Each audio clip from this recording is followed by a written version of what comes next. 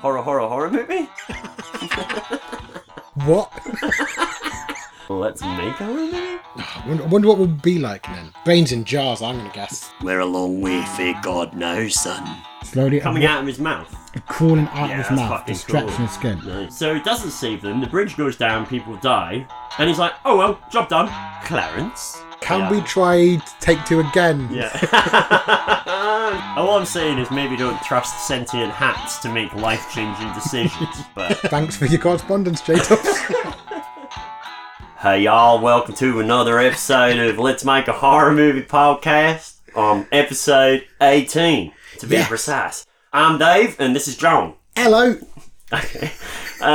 Terrible idea for a way to introduce. But there we go. Sometimes you choose a direction, and then you get sort of stuck in that direction. But you have to commit, and you did that. And that's it. And I think that, in many ways, is the most important thing. Yeah. History will be kind to it. Anyway, folks, thanks for joining us. This is the slightly absurd, silly, morbidly glib, frequently coarse, I'm afraid, often a bit crass, a bit sweary, fortnightly horror movie pitch creation podcast. It's in 4 acts. The first act, John and I get feedback from the listening audience on last week's pitch. Which was my pitch, a sequel to one of yours. Yeah, which was John's Scottish one. Yeah, Knuckle Abbey Country, sequel to episode 4, so that's pretty exciting. We'll see what's come in the proverbial mailbag. Yeah. No, metaphorical mailbag? Metaphorical mailbag. Yeah, no, I think it would be a metaphorical. Yeah. Doesn't sound as good as proverbial. No, it doesn't. It sounds shit. Tell you what, if I create a proverb about mailbags, is that's all it really is needed, surely, to become proverbial. Go on then. Never trust an empty mailbag on a Monday morning. What? Think about it. It should be full on a Monday morning, John. I suppose it should be, yeah. Anyway. But never trust. What are you worried about? Look, we're getting off topic. This you can hear more about this on Proverbs with Dave and John, which is our other sister podcast. Yeah, it's a good one, that. And we'll talk about that more in Act 4. So Act 2 is... Act 2, we'll take a quick... take a quick stroll around the cultural grounds of stuff we've been doing in the last couple of weeks. All of culture. All the culture. Yeah, I think we're done. Ticked all the boxes. Hey y'all! Welcome to Act 1! I'll have to take that down a touch in the edit. It's a bit brash, isn't it? Isn't it? Yeah. Isn't it? That guy needs to just calm down. He does. Now take that City Red hat off. This is the section of the podcast where we get listener feedback. I'm looking forward to it. Because what I didn't say in the intro is that the point of this podcast is that one of us comes with like a sketch of a horror movie that we'd like to see. Yeah. And then not only does the other host sort of interject with ideas and thoughts and suggestions, but we then ask the audience to write in with theirs. You are the paint on our canvas. Right. So North of the Wall correspondent, Mothman educated... I've done that the wrong way around, haven't I? I normally do the other way around, but hey... Mothman educated J-Dubs. Yeah, we're pretty loose around here. We're fast and loose. Yeah. Fast and loose. I'm looking forward to this feedback because he is obviously, like yourself, a Scot. And I'm looking forward to that's right, because it was a Scottish play. It was very Scottish and I was nervous about that. Well, the subject line is peak facepalm. Okay. So... I'm assuming that's a thumbs up in Scotland, I don't know if that bodes well or not. Hello to the last bear and 3DK. Hello. Pronounced John. Honestly, what's the point in trying to help the clarity of this feedback? I provide some nice explanations to my references in square brackets to save you wearing out Google, and you skip over them, read them out, misunderstand them, and generally bungle the job worse than a fat cat burglar wearing clown shoes. I'm sitting right here, mate. Here's an experiment to see if you understand the format. Practice your silent reading for the square brackets below and apply the information to the subsequent text.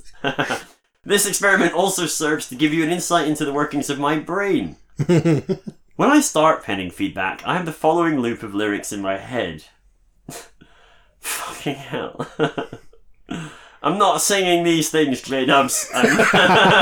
All the square brackets are like, sing this to the tune of Got Your Money by fucking featuring Kellis by ODB. But aren't you proving his right by not doing it? Because he says you always mess it up by not doing this. Well, I'm sorry. This one I've truly cocked up, but only because I don't want to subject anyone to my singing voice. You got a lovely singing voice. Not without my lute. Oh, of course. You're quite the bard. Exactly. I wouldn't try and hit a note without my lute. So anyway, he says, apart from asking me to sing in square brackets, Yep. ODB, and then telling me to repeat that on a loop, Yeah. he says, interesting that this puts me in the Kelis role, or Khalees, role. Fucking hell. Dave, you're doing really well, mate. Keep going. Yeah. So, interesting that this puts me in the Khalees role to the podcast's ODB, but I'll leave that Freudian mess there. I have no idea what that reference is. Oh, Dirty Bastard? Is that what we're aiming for? So, now my music knowledge is intricate and detailed up until about 2001. I'm not sure you can say that. I would say 89, to be honest, mate. Yeah. Oh, I mean, you smash it before that. You really do. Well, anyway, I know who Khalees is. I mean, ODB could be Old Dirty Bastard. Must be, right? I think the more we discuss it, the more we come across like ignorant fools. Yeah. I mean, that would break the whole of the whole fiction. thing. It's, Disastrous. Scene behind the curtain. All the financial backers would withdraw all their money. Yeah, all of my online stock advice. I'd have to give back that Aston Martin. I've been doing a bit of a Norton with the money, I don't know if you've been following the Norton motorcycle scam. No? Oh, well, they took a load of money, bought a load of supercars, and then we're like, oh, we don't have any money. Well. And now they're bust. Shit. So he says, feedback on feedback. A lot of good responses to my queries. Appreciated. Oh. Personal highlight was the Brexit Phantom Menace comparison. Oh yes, because you said the trade negotiations were at the beginning of the Phantom Menace, which you're absolutely right. Yeah. Regarding the pitch, very much enjoyed the use of the clearances as the setting, and also avoiding the usual cliches in the portrayal of the soldiers. Oh, Thought the story was great. The conclusion very much leaving the door open for Trilogy Month. Yeah. Pre-Gregorian name for the month of July. Yeah. Sounds about right to me, J-Dubs. Good callbacks to the first film, although it really focused on the cold open of the first film. It did. I think some flashbacks might weave the stories together more. Yeah, it's a good idea. I like the priest and Annie in the first film, and it would be good to hear more of them either in flashback or a few years on if they survived. I presume, per my feedback on the original film, all the parts, Pertwee aside, are still played by Maggie Smith as McGonagall, including the big man. Oh, of course. FYI, Pertwee does a lot of voiceover work for both TV and games. Peace and love, J-Dubs. That's great feedback. I think he's completely bang on, actually, because I think it was on cast that I mentioned it. But one of the things that I couldn't really get to fit in, but was very much in my head, was that the clearances had forced the creature itself to leave its home. Yes. In a kind of mirroring what was happening with Scotland.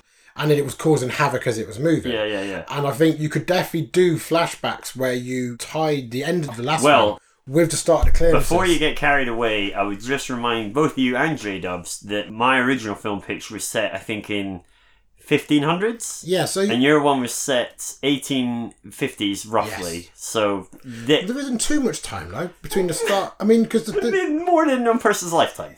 Oh, yeah, no. Yeah, so you wouldn't be able to have, like, old Annie and old priests from the first one. I think the first flashback would be tying off the Annie storyline and then have another check-in maybe at the start of the clearances when it's a lot more violent and stuff, and then it taking advantage of it. And then when the blight hits, it starts to move. You could do stuff with that. Certainly think, I suppose what you could have done, because your cold open introduced the contemporaneous location, whereas what you could have done was used your cold open as perhaps a flashback or a montage of flashback as the Knuckle Abbey makes its way down. Yeah. The only reason that I put the start in that I did was because I was talking to my wife about how horrible it would be to bite your own wrists. And that made her feel really sick. So I thought, well, I've got to write it down because if it makes her feel kind of awful, that's sort of... Is that a euphemism? A wrist biter? I feel like that's a euphemism. It must be. Yeah. It sounds like one. Yeah. I mean, there is ankle bite, and it says it's the ankle of the hand. It's the ankle of the upper torso. Yeah. So, everyone says that. Yeah. So the whole idea of biting your arm ankles was really just ankles. Yeah, hand ankles. Yeah. Was just because it turned my wife's stomach, and I thought, well, it's got to be good then, hasn't it? I don't know whether you need to change the intro or whether you could do that in another way. I think it's a nice idea, but I don't know if it definitely requires it. If I can give a little secret of my process, if you will. Because it's a Go on. process. Let's have an insight. Yeah. Yeah, inside a writer's studio. Pencils out, kids.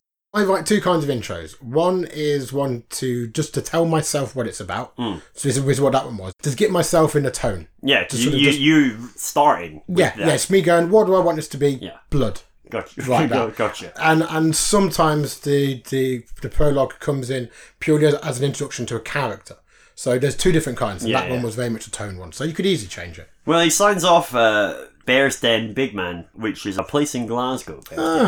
But it doesn't have quite the same ring, because it'd be more like, "Ooh, I'm the Bears Den Big Man." It's that kind of an accent It sounds you get. lovely. Hello, I'm the Bears Den Big Man. Genuinely a little I'm bit here flirty. to check the pipes. I don't know why. Genuinely working for me a little bit. So that's actually all the feedback I had. Thanks, J-Dubs. Everyone's obviously been busy with it's a busy old day. with the beginning of February. Yeah. First 2 weeks of Feb. Everyone's prepping for Valentine's Day. Yeah, of course, yeah. I assume you've done all the I have requisite prep. ordered something, it turned up smashed. Oh, nice. Yeah. It was just plates, the classic Valentine's plates. Smashed plates. Yeah. Yeah. Yeah, I ordered them smashed, but not that smashed. They're easier to get in the dishwasher if they've been smashed. I'd been better if I'd said that I'd ordered her smash. And it turned up smashed. And it was... okay, maybe it wasn't I don't better. know if that would have been better. Write in, tell us what you think. Oh, yeah. No escape. I did mean to say, we asked for feedback on pictures. Yeah. Or just the general bullshit that we talk about.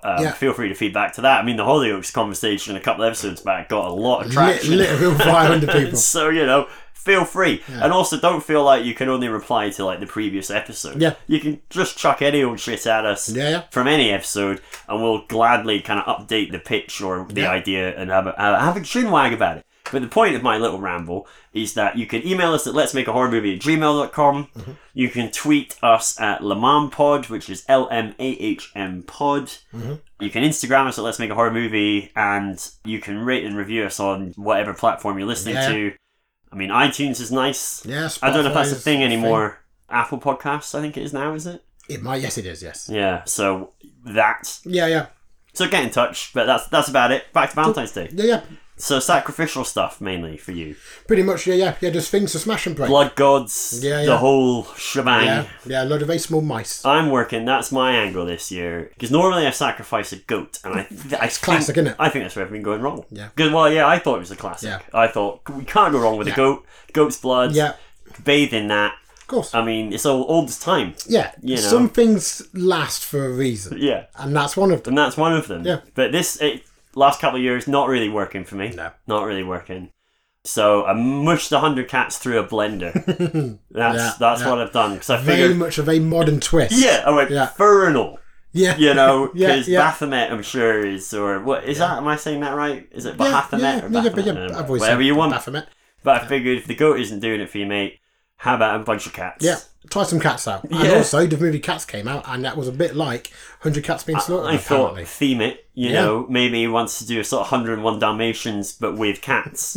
With minced cats. Yeah. But they'd probably be whole again when I must admit, your spec script for 101 Dalmatians was strong stuff.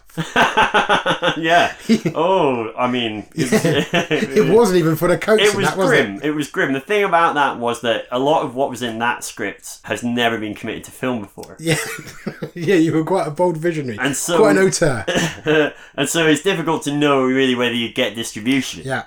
Or get funding. I'll get funding. All right. I think it was quite bold how you had the third discarded in Act 1. And it wasn't about that anymore. It was just purely meat. Which is a real twist on it. Blood and Cum, that was the title. 101 Dalmatians, Blood and Cum. 101 Cats. Yeah, of course. 101 Cat Coat. Blood and Cum. Okay, well that's awful.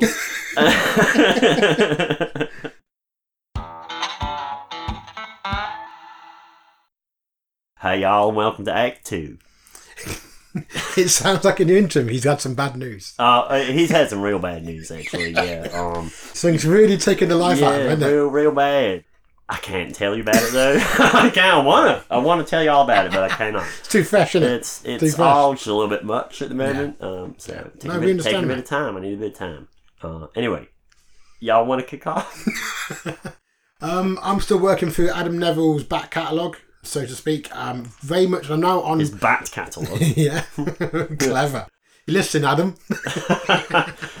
So what kind of bats does he sell? I mean. Is this from his shop, Bats Amazing?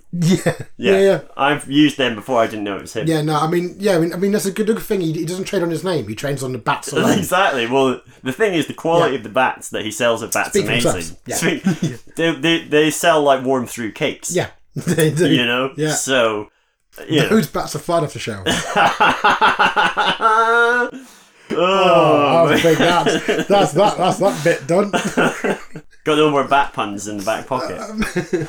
So yeah, I'm now on Banquet of the Damned. Really good. To be honest, his writing style is phenomenal. If you like horror or you like good British writing, go for it. He's fantastic.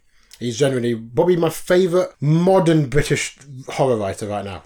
Nice. Yeah, he's really good. Really, really good. No, that's great. I need to get them added to my reading list, as I said before, and I will do that.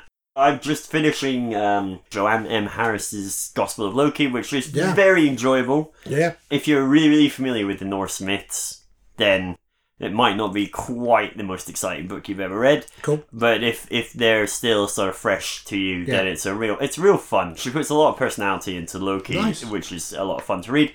But besides that, I haven't really done much. I was going to say that Ben Aranovich's new novel, False Value, which I got wrong in a previous episode, is out, I think, either this week or next week, depending on where you're listening to this. And I mean where, not when, because seemingly you can already get it in some bookshops. So False Value, for anyone, I can't remember what episode it is, but we went on at length about how great the Rivers of London books are, and there's an absolute shit ton of them now. I don't know, is this number 8 maybe? I think so, yeah. They're all great. Obviously starting beginning. Graphic novels and novellas that all tie into this story that he's built, so get involved, and then you can go and buy False Value out next week. Cool.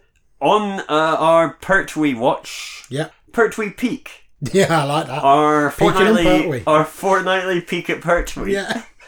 Episode 1 of The Pale Horse is already on iPlayer. Yeah, I'm watching it. I'm really excited. I haven't watched it either, so... I've heard great things, though. Really good feedback. Excited about it.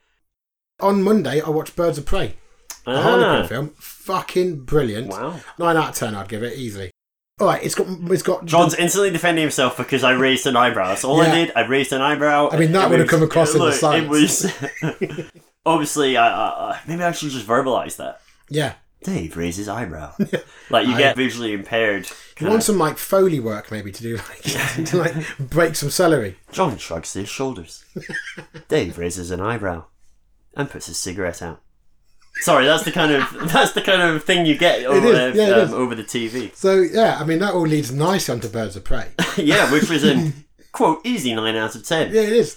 It's got the 2 best leg breaking scenes in any movie I've ever seen. That's a strong recommendation. And I've seen both raids. And it is. I'll tell you off mic. Now, are we excluding Misery from that because that's foot wrists as opposed to it is because it's foot wrists as opposed to full legs? Is it? I don't know, but I haven't seen Birds of Prey, so. Do you know what? One of the 2 best leg breaking scenes isn't as good as Misery.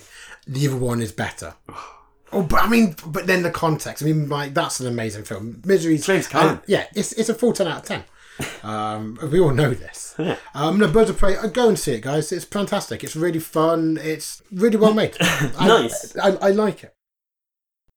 She had a Zulu themed birthday party last year. Not many parents stayed for that one.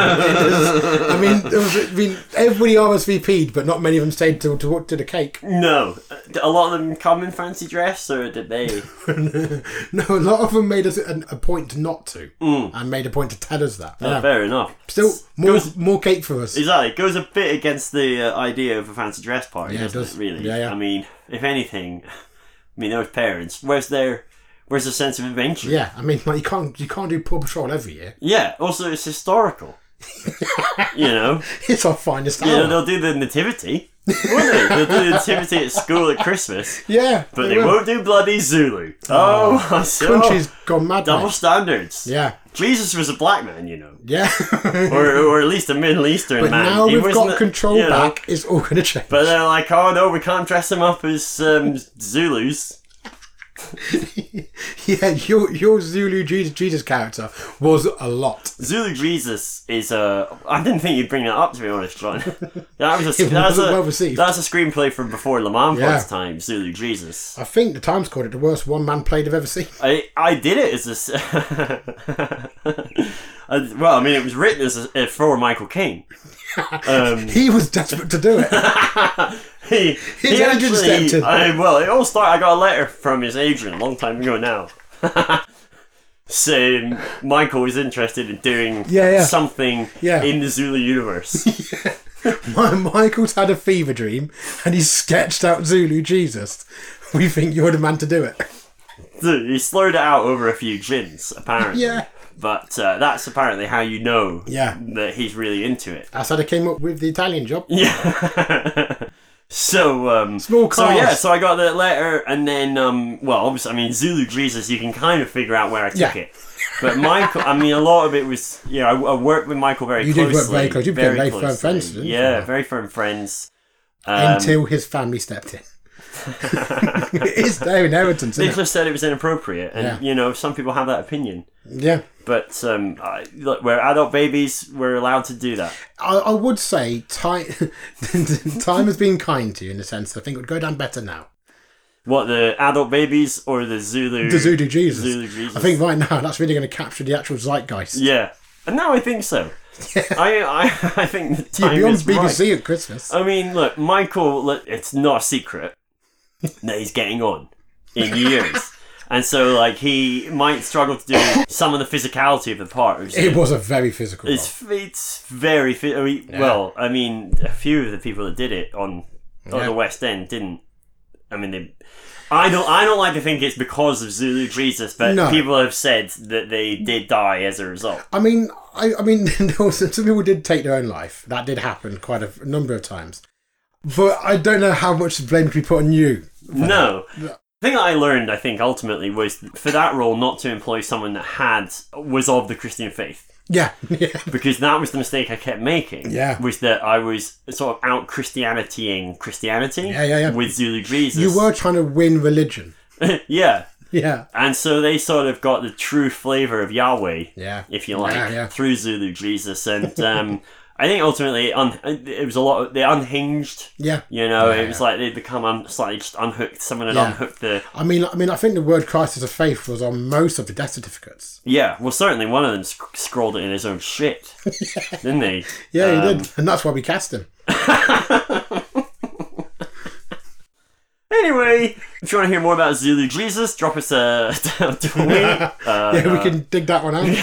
Yeah, we'll dig it out. I might tidy it up for modern audiences. I don't know, I'll run it past Mike. Yeah. I can call him Mike, but it took years to even get to that. Yeah. I'll be honest with you, because he's... Not personable. He's just got a particular taste. Yeah. Don't have white hair. I'm just telling you, don't have white hair. Yeah. Because he's the only one that's allowed to have white hair in the room. So, But, just a little hint. Dave touches his nose and points towards John. Anyway, so moving on. That's been fun. Yeah. Let me just check my notes. We've done Birds of Prey. We've done Adam Neville. We've done Zulu Jesus. I think we're all done, mate. I think we're done. I'm glad you had Zulu Jesus on the list. Yeah. That's kind of nice. Throwback. Yeah, it Throwback, is. Yeah. If only. Oh, it's Thursday. It's Thursday today. Yeah. Throwback Thursday. One from the archives. Yeah, one for the old fans.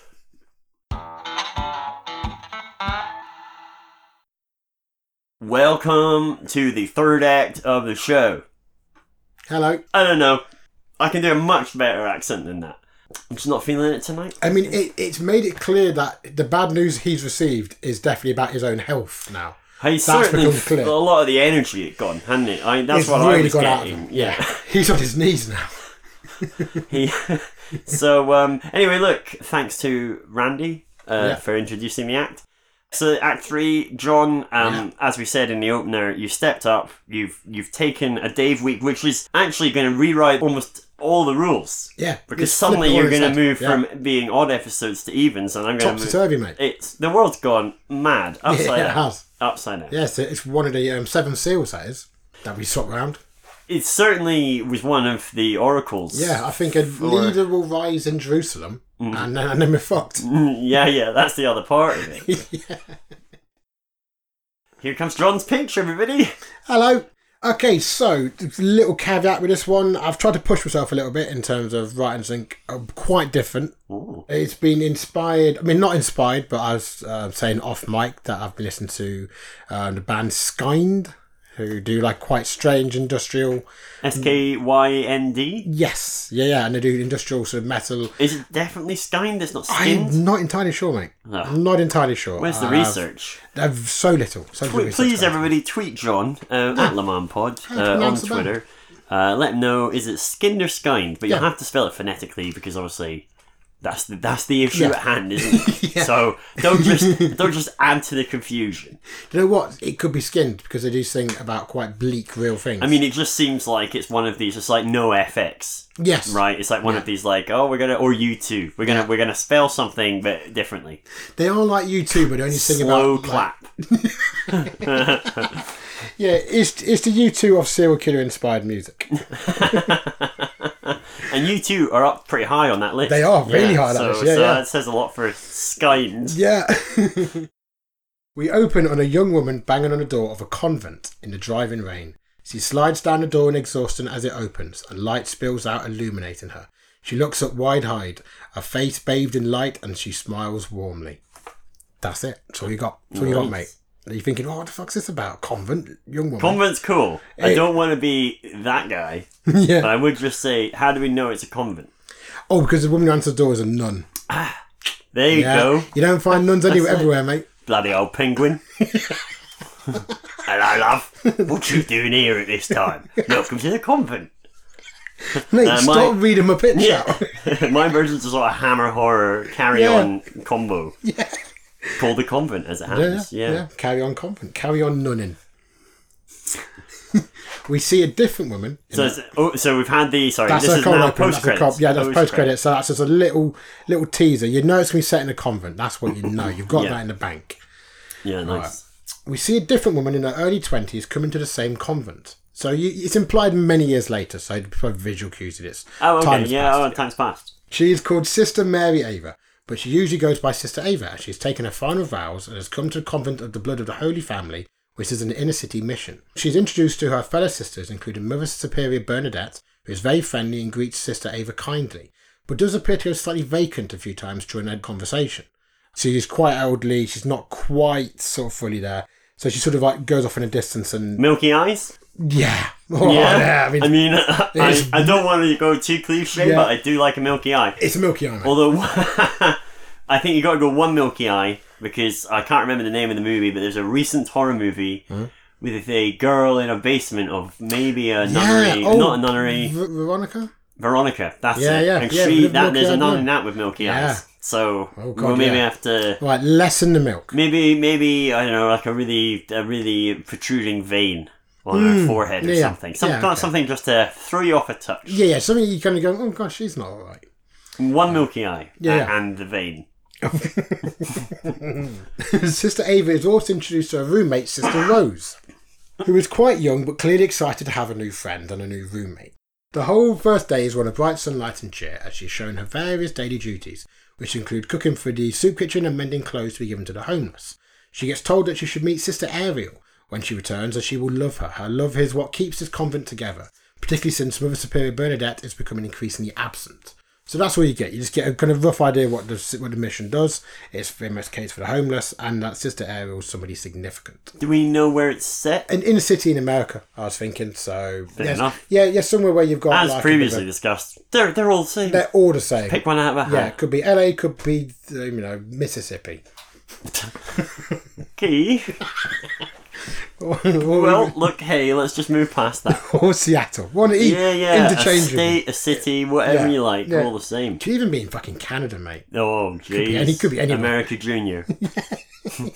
No, I'm kidding. America's hat. I don't think we get a Canadian listener as much as I love Canada. Yeah. You were there for a while, weren't you? I used to live there, yeah. Yeah. Beautiful part of the world. I used to spend a lot of time with Michael out there for when we were doing Zulu Jesus. A lot of work. Well, because he had to do a lot of kung fu training for it. He did, yeah. I mean, I can say that now. I couldn't say that at the time because Oh, God, yeah, it was really hush-hush. I was under embargo, Yeah. exactly. Yeah, you all signed NDAs, didn't you? NDAs up to the hilt. Yeah, because the press were quite interested in it. Weren't they? Everyone was all over it.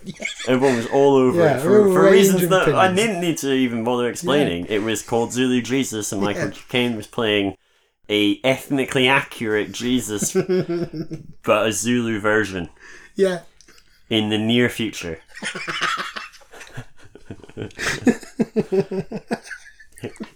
A few days later, Sister Ava is awoken in her room by a noise. In the pitch black, she sees a shape crouching on the floor in prayer. Her breath catches in her throat, and the figure raises its head to reveal a beautiful middle-aged nun. Ava switches on the light, and the crouching nun smiles broadly with tears running down her cheeks. She moves quickly from the floor towards Ava and squeezes her in a hug. As she sobs and laughs, she exclaims that she is so excited that her family has grown once again, and that she is Sister Ariel, and she would love Ava like no other until she goes to God. Sister Ava needs to already. I don't like it. I don't It's a like red it. flag, If I'm innit? Sister It's a red Ava, flag, it's mate. flagging all over the shop. An over-friendly nun, we've all been there. Ariel, laughing joyfully, holds on to her for a long time until Ava says that she's tired, because she's obviously slightly awkward with this entire encounter. Ariel lets go of her and suggests that they offer a quick prayer to thank God for each other. Ariel looks intensely at Ava one last time before saying that she knows Ava is different, she just doesn't know in what way yet. After this, she leaves. As Ava turns off the light, she sees Sister Rose's frightened face staring at her before she quickly turns over. Sister Ava goes to say something, but decides against it for now, because it's a late hour. Right, so she's sharing a room with another sister, Sister Rosa. Yeah, she turns over to see Sister Rose. Sister Rose is looking like wide-eyed, awake, clutching, Sister Ava, at the whole interaction. Just quick mention, that's the third Ava we've now had. It is The following day, Sister Ava is preparing the donated clothes alongside Sister Rose. Rose seems happy and chats about how this kind of work is so useful and fulfilling. Outside the window, Ava sees that Mother Superior is sitting in a courtyard outside with her legs spread out in front of her. Sort of like a toddler almost, just sitting there, just squatting in the middle of the thing. Unnerving. It is unnerving. I mean, a lot of this, the actual tension would be in the direction more than anything else. Yeah. Sister Yeah, Ava, the burden's on the director. Yeah, I mean, not I'm your fucking problem. Yeah, I mean, fucking hell, mate. Yeah. If I'm a player, I've seen you before. You walk up holding the script at arm's length in between your finger and your thumb. Yeah. And you just drop it like a smelly nappy Yeah. and walk off. And the pages aren't numbered or attached to each other. So they can work it out. Drops in a huge flurry, a mess. Yeah. Yeah, no, that's you. I'm That's done. you. I'm done. I'm finished for the day. Money's in the bank, mate. Yeah. Okay, so Sister Ava points out that Bernadette seems quite happy out there because she's just sitting in the sunlight, sort of happy. Sister Rose goes to look and panics, saying that she's been doing this a lot, sometimes even at night. She takes Ava's hands and says that they should go outside and bring her in. Clearly the Mother Superior is unwell, and all the nuns know this. By the time they arrive, Sister Ariel has already begun to lead Bernadette away. Ava attempts to stop her by saying that she'll call an ambulance or some kind of doctor to get her checked out, because she's clearly vacant. She's just sort of there. And the Mother Superior is the one with one milky eye in the vein. With the milky eye, yes. Mm-hmm. Yeah, old milk eye. Old milk eye vein. Yeah. Or maybe a veiny eye. Yeah, or cream peepers. I tell you what, fucking burst blood vessel in an eye can look really... Just basically, something. Worryingly. Yeah, like a conjoined twin. Like a conjoined twin. I mean, no, that's worrying. I mean, like something like a conjoined twin. I mean, whenever you try to describe a conjoined twin, you always go, like an old nun. Like an old nun's shoulder from a horror movie. The interchangeable thing. Yeah. I always mix them up. By the time they arrive, Sister Ariel has already begun to lead Bernadette away. Ava attempts to stop her by saying that she'll call an ambulance or some kind of doctor. But Sister Ariel assures her that they are family and they can look after Mother Superior just fine. This leads to a tense confrontation which clearly upsets Rose, so Ava backs down. So Ava's like, no, seriously, we need to do something about this. And they're like, no, we know what we're doing. And Rose is clearly panicked and is... Yeah. She's like, all right, I'll step away from the situation. Is this modern day, sorry, this setting? Modern day, yes. It's still modern day. So we get more scenes establishing the routine of the nunnery. The Mother Superior often wanders the corridors, and either Sister Ariel or another one of the senior nuns makes sure she returns to her quarters. At least once a month, the bishop arrives to oversee the work there and check in on things. Excuses are made for Mother Superior, and Sister Ariel takes the lead on these occasions. When it comes to dinner, it is just the assembled nuns, during which Ariel often gives sermons while they eat. So she kind of stands on a chair and just kind of gives sermons to all of the nuns. She talks of the meaning of their family and their love. She says that their love is direct from God, as he is their husband and father. And as long as they have his love in their heart, then everything they do will come directly from him. Sister Ariel speaks cryptically of sacrifice and that they are all disconnected from God while they are alive, with only his love as a connection. Like Blended cats. Yes. Sorry, sacrifice. Like a string in a maze that will one day return them to him. She demands that they never try to join God themselves, for that will lead them to hell. They will return to him when there's nothing more for them to do, and that is not yet. Sister Ariel also tells them that she knows the way for them to return to God, and she will make sure no one stops them. So Nice. already Weird. a little bit like, this is why this happens. It's like, big red flags. Yeah. I was going to ask at the beginning of that bit, are they normal? Is she saying normal kind of sermon-y stuff, or is it It's sort of crazy? It's normal, but there's an edge. You already answered that question? Yeah. She's obviously gone a bit something more PC. I don't know. She's obviously had a couple of chairs knocked over in the attic. Yeah, I think I've put down here donkey brained. I think that's the that's there. Oh, I'm shit, just I trying to be find it euphemistic with the attic and the chairs, but donkey brained. Sister Ava attempts to speak to Sister Rose about the sermons on many occasions, but is always rebuffed. She's like, "Oh, that's quite intense. So what's this about?" Yeah, what's the whole you don't try and join God yourself exactly, about? What's that? Yes. So until one day, Sister Ava directly asks Sister Rose why Ariel tells them not to try and join God themselves. She asks what she means by this and why she repeats it so much. Rose mutters that there have been sisters who found their calling too taxing, too difficult. Through this conversation, Ava discovers that over the years there have been a number of suicides at the convent. Although this is explained away as the community work is particularly emotionally taxing, due to the savage poverty and hardship they constantly see every day. So it's a particularly trying mission to be in. Yeah. You just there's a viable rationale for why people might find it too much. Yeah, got it. Sister Ava is horrified. The work is difficult, but they do reach so many. That doesn't really make sense because they are nuns and they are prepared for this sort of thing. Rose offers no more answers. Over time, the sermons increase in length as Sister Ariel repeats their love for each other and God. And through that love, God's will is shown. Sometimes she speaks for so long that the food is completely cold before they are permitted to eat. Although with increasing frequency, many of the nuns stop eating altogether in the evenings, as the emotional toll of Sister Ariel's speeches leave them exhausted. So they're becoming so enraptured and so focused that any thought of anything else sort of like leaves them. So Ariel is not the head nun. The head nun's milky eye, bloody eye bonkers. Cream peepers, yeah. She's the one who's... But Sister Raspberry Ariel's... peepers. Milky and a bloody. Yeah. Oh, yeah, one milky, one blood. No, go for it, mate. There you go. Yeah. Just pick a mix, isn't it? So Sister Ariel's taken on more sort of control of the place because there is... And so the other senior nuns... are all now beginning to defer to her. So the exec nuns are deferring to Ariel. Yeah. You're real hench nuns at this point. Yeah. So you would get more of that. Because to be fair... So they are almost Ariel's hench nuns. Yeah. Some real goons. Yeah. You mean noons. It's so bad. Well done. No, thank God. On the face of it, everybody's nice and supportive as you would expect, and yet there's a sort of a weird tone that's coming out, both behaviourally and in the sermons. Exactly, there's a real tension. In sort of certain scenarios. Yeah. Eventually, Sister Ava decides to talk to Sister Ariel directly and tell her that her sermons are causing too much distress for the other nuns, that she sort of is actually taking a toll on them. However, Sister Ariel is increasingly difficult to reach as more fanatical sisters tell her that Sister Ariel needs to rest during the day and should not be disturbed. So they start to take the reins from her as well.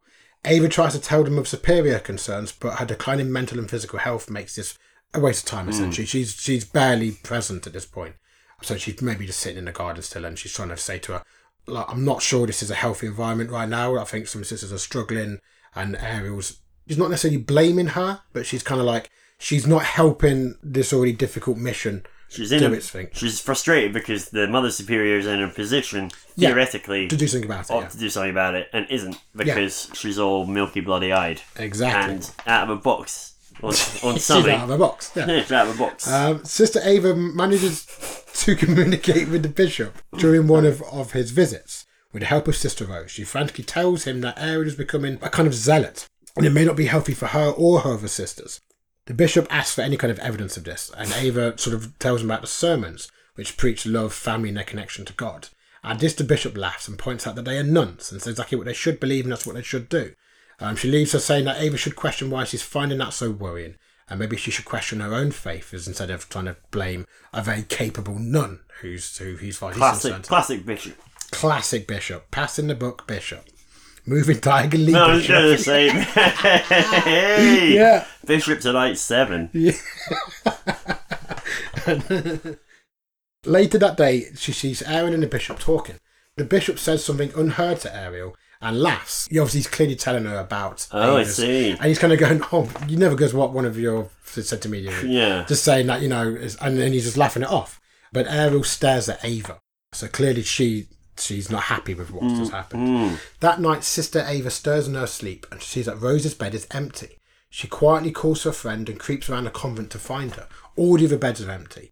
Eventually, she hears noises and sobbing from the courtyard, so quietly she makes her way there. All her fellow sisters are standing around someone in the garden. Flickering candlelight illuminates Sister Ariel's weeping face. Ava moves to a better position and sees a naked Sister Rose heaving with sobs as she beats herself. All the nuns are sort of like crying almost and swaying around her. Droplets of blood cover the floor all around her in the twinkling of sparse light. She runs to try and stop her friend, but Rose begs her to let her continue, as she needs to show her love for her family and God. Ava calls in horror and catches Sister Ariel's gaze, who just stares at her while joyful tears flow freely down her cheeks. Over the next few days, Ava is completely isolated from her fellow sisters. Even Sister Rose, who's noticeably haggard and pale, now keeps her distance. The sermons have become more intense as Ariel preaches about how she will guide their family back to God's love, and that she will try to save as many people as possible from this wicked world.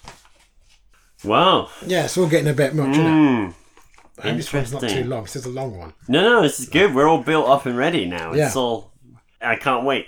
Okay, I mean, the next bit... I mean to... The next bit is... it's a lot. Ooh. The intensity increases until the day of the next soup kitchen, when people start to react badly to the food. They double over in pain and start to vomit blood violently, choking to death. Fuck. Panic grips the whole soup kitchen as the choking sounds of the dying homeless become deafening. The nuns who are present back away from the horror, so they just sort of move away with no real reaction to this. We pull back to see the carnage as the hall of the soup kitchen is littered with the bodies of the people the nuns were meant to help. Ava looks on in horror as Sister Rose looks her straight in the eyes and eats some of the now clearly poisoned food. So the food itself has been poisoned. Awesome. Sister Rose's eyes are strained with lack of sleep and exhaustion as she trembles while chewing the tainted food. Ava tries her best to make Rose be sick, but she still sadly dies in her arms. The police arrive and question everybody, and it becomes clear that Rose poisoned the food, and the wounds all over her body make her appear like a fanatic. So they're just kind of going, this nun has just basically lost her mind. Yeah. So it's all blamed on her, essentially. It takes days to clear away the blood and the bodies and the ruined food and the vomit and all the other kind of gross stuff. All the nonsense. All the nonsense, indeed. They search and clear Rose's room, and the Mother Superior is also removed from the convent due to her decline in health and lack of oversight. The bishop temporarily puts Aaron in charge as the media swarm outside the convent, looking to find out more about the merciless sister who murdered so many poor and homeless. That may be the darkest scene I've ever written. It's quite dark. Very and dark. I was worried about it. Hey, but look, you've killed more kids in one movie already than you have just adults in this one. Yeah. Poor or otherwise. Exactly. So, I'm alright, aren't I? not that dark. My hands are clean. I mean, there was a scene in Education of Ellis, Yes. episode 11, where you literally killed 16 children in one single scene at the same time. I'm thinking this. I think it's I liked because it, but it's because I'm it's the saying- most because it's like vulnerable being done Yeah, by. no, I mean, yeah, I'm being morbidly glib, surprisingly. Ava becomes increasingly paranoid as she is now constantly alone in an almost empty room. Every night she can hear her fellow nuns walking the corridors outside her room and disturbing her sleep. So there's a sort of sense that they're purposely trying to, in shifts almost, trying to stop her from sleeping because she's now an outsider completely now. Also, the self-flagellation appears to be increasing as many of the nuns now seem pallid and in pain. One of Ariel's senior follows bleeds through a habit and collapses in front of Ava, but is quickly sort of like taken away. She stops attending the sermons and misses meal times, taking quick bites to eat whenever she can. Although since the massacre, all her charity work has been obviously ceased, so the daily routine has been abandoned in favour of Sister Ariel's relentless preaching and praying. The nuns make cross signs and mutter prayers whenever she goes to approach them. They are becoming clearly hostile and almost fearful of her. Also, the soup kitchen is still off limits as a crime scene, As the investigation still appears to be ongoing, it only increases the mood of like paranoia in the convent. So now it's a very strange atmosphere. This builds until one night, so we're going to get into sort of third act really. So a lot of this you would build up scenes of increasing tension and increasing alienation and everything else. We're following Ava very closely and therefore we're very close to her experience and we're feeling that tension build. Exactly, I think with this one it's so much about the mood because it's essentially one setting that I think, because I was toying about whether you should see scenes away from her, but I think it's important that she's the POV the whole time in this one. So it builds until one night, so there's constant tensions that's been going over the last few days while the convent's still sort of on lockdown almost. When Ava is violently dragged from her room by the other nuns and brought before Sister Ariel in the chapel, she desperately tries to appeal to her captors, but they ignore her completely. Their eyes blankly staring ahead. Sister Ariel is in mid-sermon as she's telling her followers that Sister Rosa's heroic sacrifice to bring so many poor souls back to God at the expense of her own eternal life was beautiful, but sadly it may bring down the whole convent and their entire mission.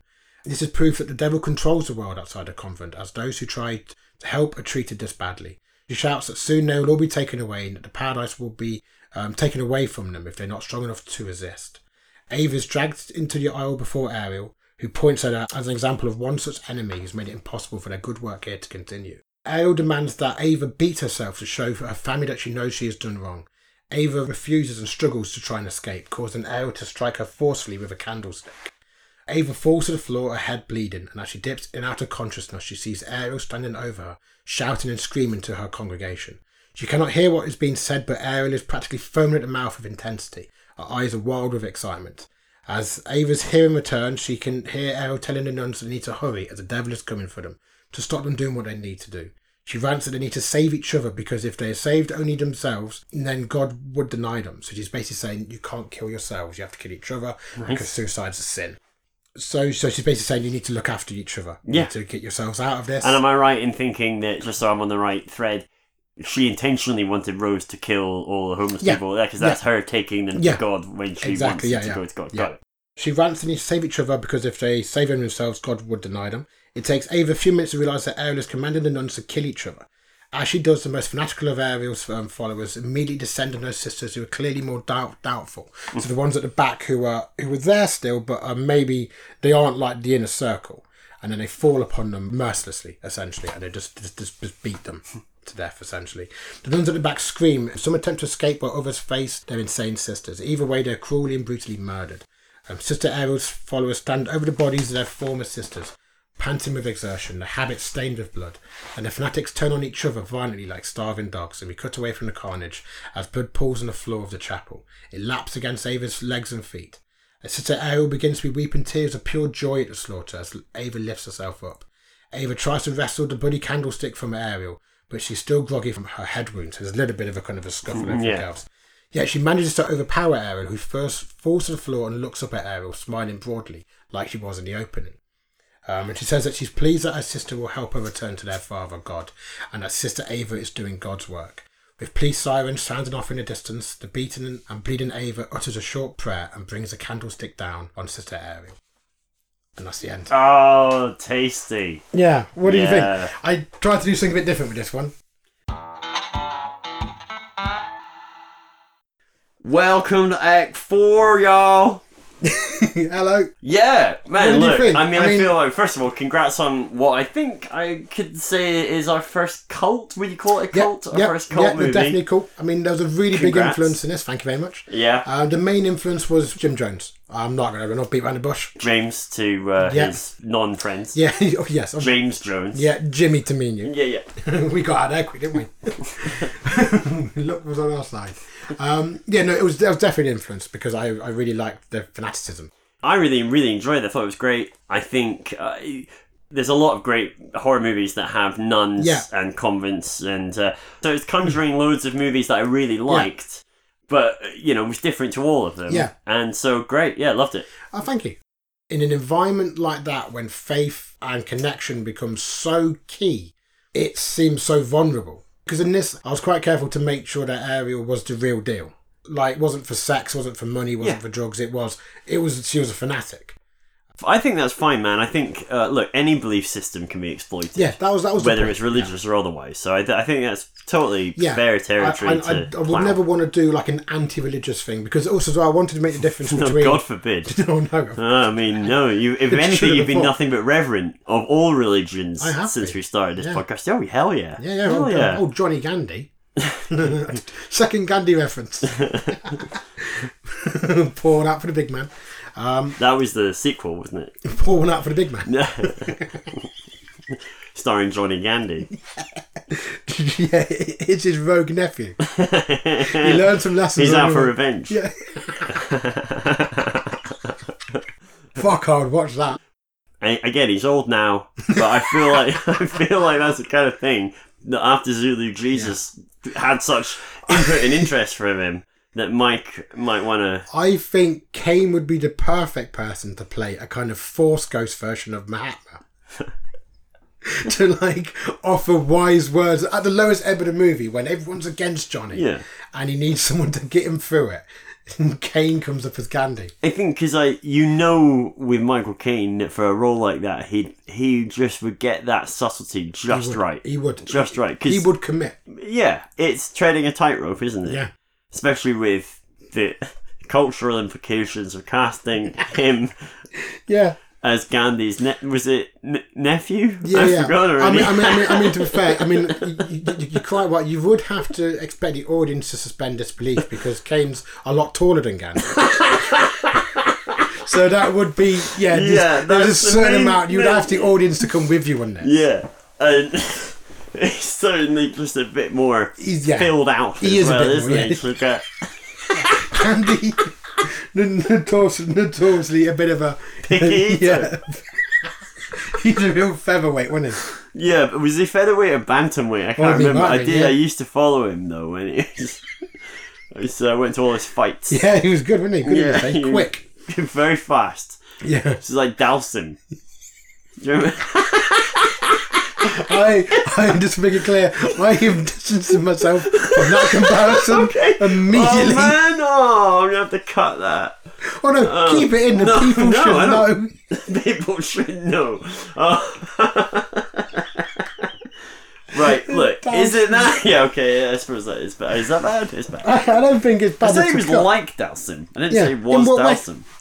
Huh? In what way? Well, they're both from India. Okay, yeah. Stretchy. Well, I was commenting on his fighting abilities, wasn't I? So it's that's a second parallel. Yeah. So not that. Maybe I'll leave it in. Gandhi had a maybe I'll leave it in. I'll maybe do a few test screenings. Yeah. Or audio test screenings, obviously. We just have, when we do them in a cinema, but we just have it on the screen. We show a big picture of me and you. Yeah. Looking critically at the audience. And judging them. We stand there and we're like, do you want to see a test screening of the next Hollywood blockbuster? Yeah. And everyone's like, oh my god, yeah. Yeah. And then one better when they get in there. Hollywood Surrey. Because we don't want it obviously getting out, do we? We couldn't be like, you want to listen to an episode of Let's Make a Horror Movie. Yeah. It'll draw all the crowd. Because it would get out, wouldn't it? It would be like the fucking Beatles, mate. Anyway. So yeah, I was trying to do something a bit different with this one. I had the idea for quite a while. It's an isolated lifestyle anyway. The idea of being in a city but being isolated was also a bit of a factor there as well. Also as well the fact that I wanted to have them hurting the most vulnerable, which would be the homeless. Yeah. I thought that would be quite a scary sort of realisation. One of the main aspects of the story that I think I would like, if ever in a movie people would walk out of the auditorium questioning, is that essentially the whole movie is basically Sister Ariel killing herself. That the whole thing is her. Yeah, it's her trying to get killed. Yeah, she doesn't want to kill herself, as you've quite rightly made clear. Yeah. She is grooming Sister Ava from the get-go to be the one who kills her because she thinks, I've got a way out here. I think it was a huge debt to Nuns on the Run. Oh, yeah. Yeah, I mean, that and Sister Act loom large. I mean, I think probably could get Robbie Coltrane in. Eric Idle might be pushing it. Yeah. Get Cracker involved. Bit of a 90s throwback reference for anyone there. There was actually a different aspect to that, because so the Ariel as a name means Lioness of God, and nuns pick their own name. So nuns will often call themselves a name that has significance for their life. I didn't know that, actually. That's really interesting. Yeah. I would go, I think, if I was a nun, Yeah. and, hey, look, write in, tell us what you think. You'd be Sister Big Balls, wouldn't you? No, I'd be Sister Rodimus Prime. After Rodimus Prime. Yeah, of course. From Transformers the movie. The thing is, though, I mean, it'd be hard when they call out your name because lots of nuns would turn. Yeah, it's a common one. It is a common one. It's like Mary Rodimus Prime. It's like Mary, yeah. I did also have a slight... I mean, now you've made me feel contrived because I picked like the Smith of nuns' names. I mean, there's a lot of nuns out there tutting. Yeah. And a lot of nuns listening to this thinking, are they taking the piss out of my name? Yeah. And the answer to that is no. No, purely referential. I'd also accept Sister Unicron, but it needs to be specific to the whatever 1986 movie. Yeah, so like none of the other characters that appear in other things. Which I don't think all faiths actually accept that as canon. So you'd have to really be certain parts of the church. As well. You could be like a Presbyterian, referencing that. Yeah, that's true. They're purely bayheads. A Seventh-day Adventists. Yeah, they're all about because on the seventh day, Unicron destroyed the Earth. You can't move the Sister Bumblebees in those churches. See, no, Bumblebees is one of the ones that appears multiple times. You've got. I'd accept. I embarrass myself with my non-knowledge. I'm not religious. I don't know. Well, Rodimus Prime is basically Jesus 2. Yeah. And that's, I mean, I don't know what else. Yeah. That pretty much says it all. Yeah. So there's you can say I've got a theme, obviously, with Jesus 2, Zulu Jesus, and so on. It's very much my thing as an auteur. I think. And as a nun. Like Kubrick, a lot of people remember him for like his technical and obviously his team's work on the Steadicam technology. Yeah, a perfectionist. Whereas I really think I'll be remembered for the split in the church. That came about. Yeah, the real schism. Because of, is it Hot Rod or is it Rodimus Prime? Because technically he's the same person, but after he opens the Matrix, you see, in the movie, he becomes Rodimus Prime. Of course. Very much like Jesus dying and returning from the dead. And so, is it the same Jesus? Yeah. What did he see on the other side? It's a bit like that thing with a broom. We've changed a handle in a bush so much. Is it the same broom? Is it the same? Exactly. Yeah. Same with Jesus. Like, for all we know, in that cave, right, behind that stone door, we're like 1 billion exactly the same Jesuses.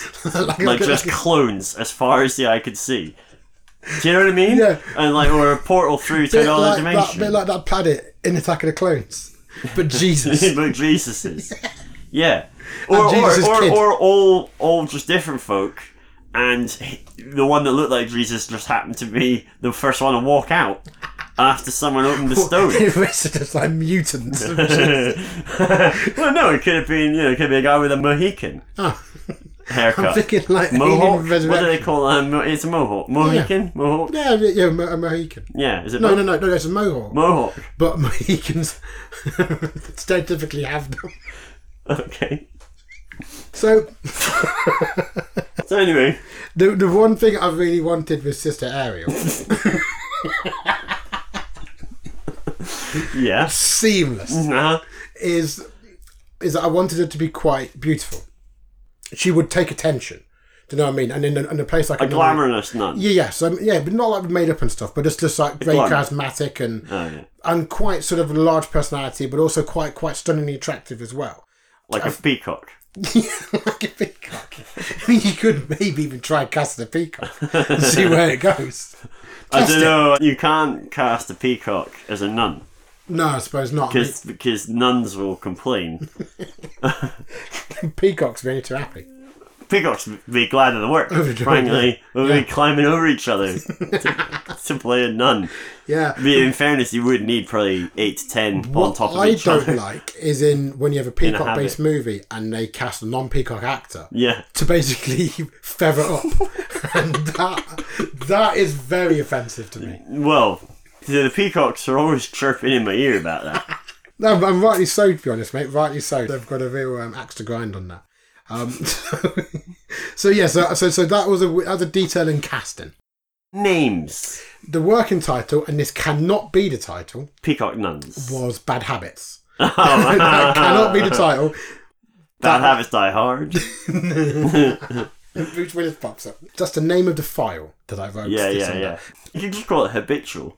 Yeah. Habitual's pretty good. Order's Mission, not a bad name. Mission's not bad. Feathery Nuns. Peacock and Sisters. Blood Eye Nun. Blood Eye Nun. It's like Cotton Eye Joe. How much? None.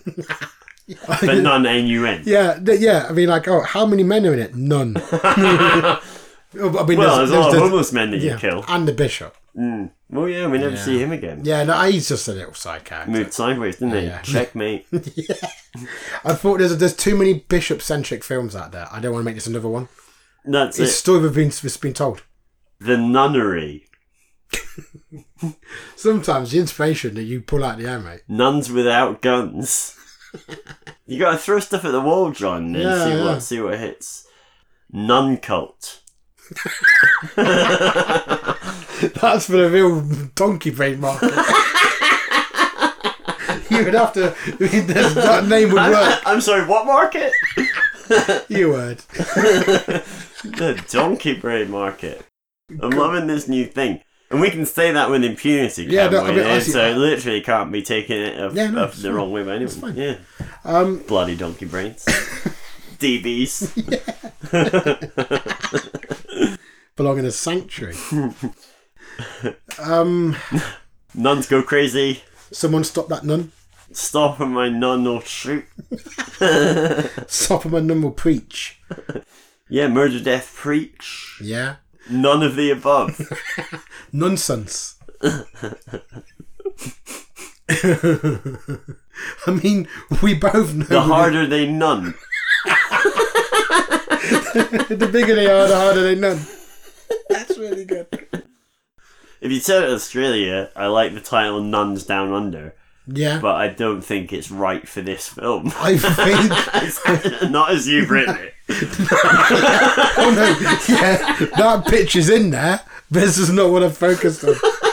I think if you want to create an angry audience, you call it Nuns Down Under and then throw them that.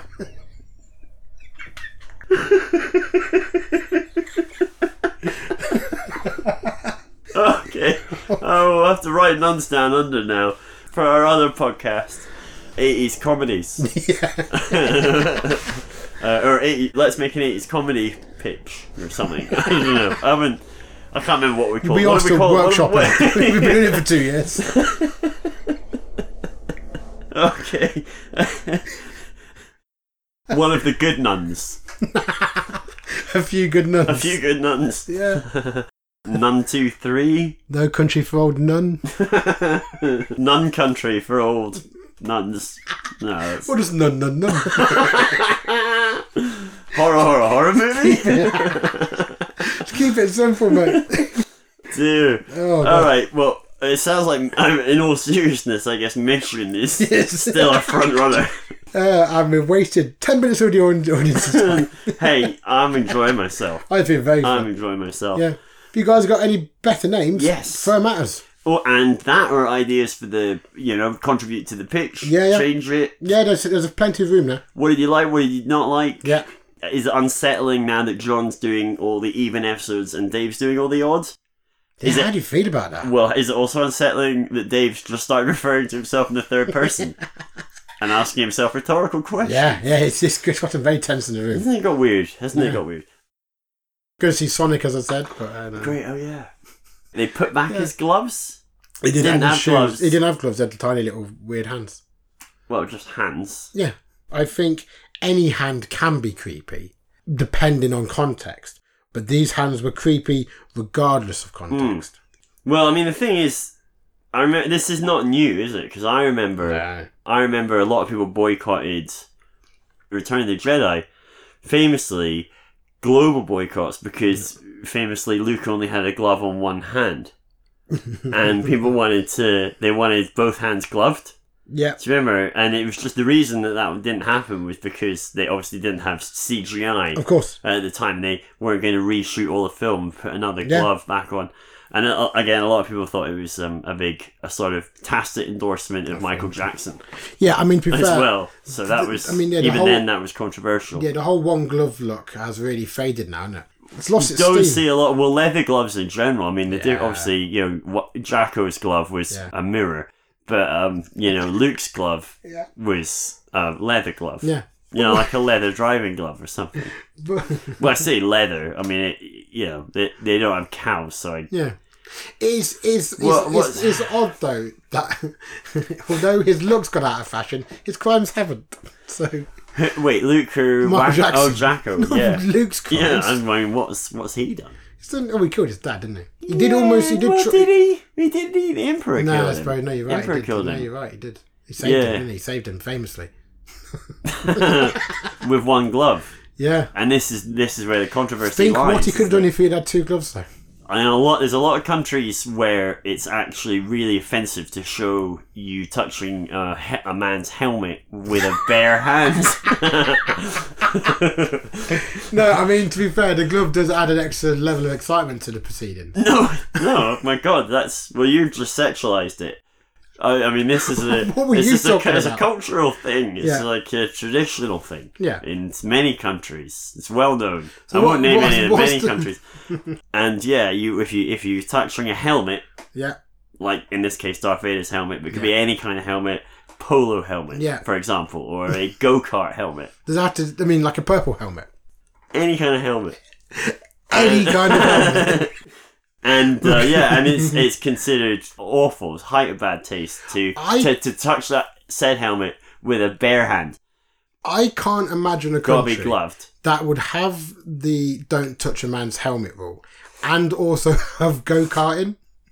They seem to be like, No, well, if you're cavalier about touching helmets, you also have go-karting. They don't seem to, you know what I mean? were you suggesting that you can't have like a fun environment if you're not allowed to touch a man's? You Yeah. can touch a man's helmet, but it has to be gloved hands, and that's the point. So- The controversy the protests came from the fact that only Yeah. one of his hands was gloved, and he touched the helmet. Oh, okay, fair enough. You just don't do that. No, I suppose you don't. I knew enough at the time. Yeah, yeah. I remember thinking, And you he's fucking barehanded. You can't get your hands off an helmet, He's can you? barehanded his helmet. I remember your angry text about it. He's barehanded it. It's outrageous. So there you go. Yeah, we all learn a little bit. Star Wars fans, it's a little known fact, that one. It's Yeah. one of the ones. It's from one of the novels, isn't it? No, it happened in the real world. Where you suggesting it was the sort of novel where it was somehow set on Earth in a reality very similar to our own, Yeah. where there were mass global protests Yeah, I suppose, yeah. about Return of the Jedi having only one hand, Yeah, one because- gloved hand, because barehanding a helmet. What they don't cover in the films is that the films exist in the universe. The books cover it, but they always cut it. There's an odd reference. You never see that in the movies. But I tell you what you don't see as well, is you never see, and this is a legacy from that, is that you will never ever see again in any of the Star Wars films anyone barehanding anyone else's helmet. God. I don't know.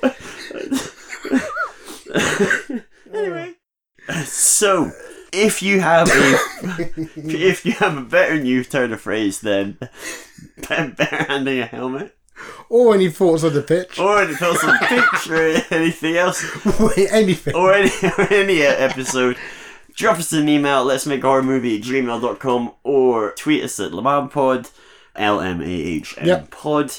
Catch us on Instagram, blah Yeah. and check out Boys on Bond, Yeah. Big Questions, Soaking the board. Soaking the Boards. You know what? There was one from earlier this episode though, I can't remember what it was now. Oh God! But yeah, Dave's proverbs. I think Oh, yeah. proverbs and phrases.